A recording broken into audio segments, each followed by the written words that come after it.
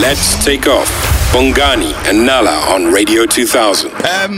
It's Money Monday, and of course we're talking women and finances since it's Women's Month.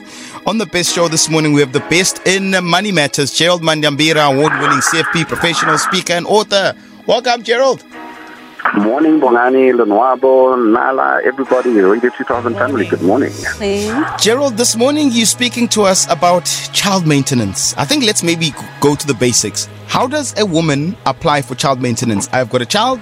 How do I go and apply for this child maintenance?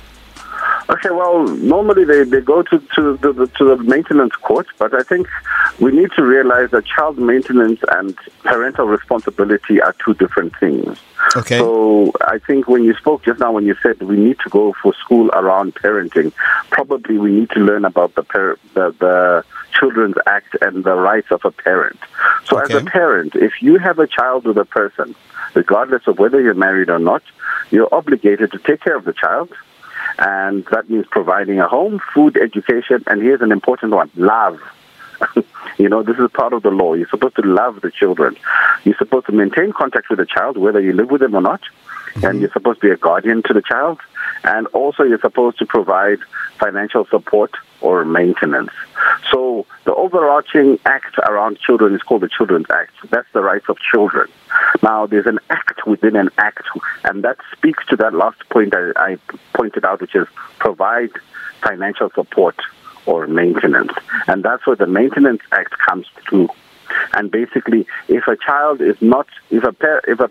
is not fulfilling one of their parental obligations, which is to provide financially, you can go and apply for maintenance in court for the child under Section 15.3 of the Maintenance Act.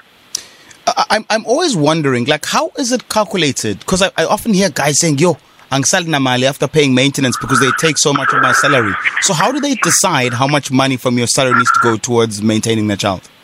This exactly is a contentious amount because Section 15.3b states that any amount so determined shall be the amount as the maintenance court may consider fair in all circumstances. There's no amount, there's no percentage, there's no guidance. The magic word is fair, and fair is depending on the facts that are before the court. So yes, that is a bit of a contentious issue because there's no set formula which a parent is supposed to maintain a child financially.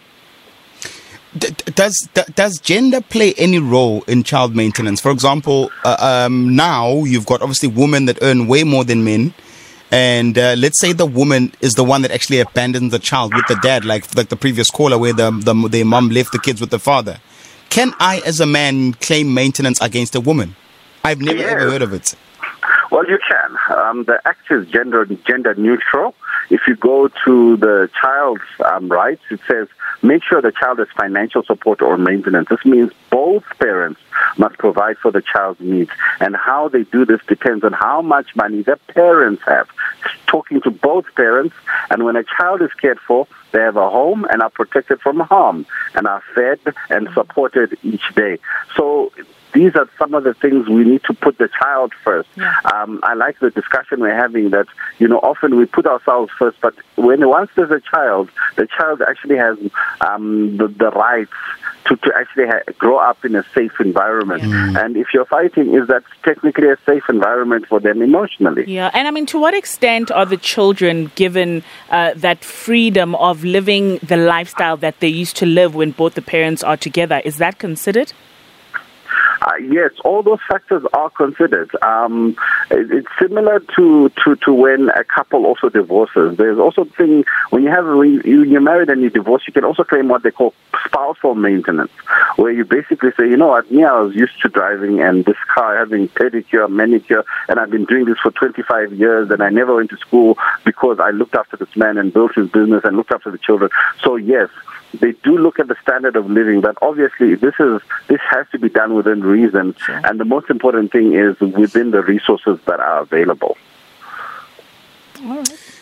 Gerald, we're going to need to leave it there. Thank you so much for chatting to us. I'm sure we'll chat to you again on Monday, ne? Definitely. It's Ask Gerald, CFP, on social media, or simply askgerald.co.za. Let's continue those conversations. And just use the hashtag The Takeoff if you want to do it now, so all of us can be in the same conversation. Weekdays, 6 to 9 a.m. with Bongani and Nala. Let's take off.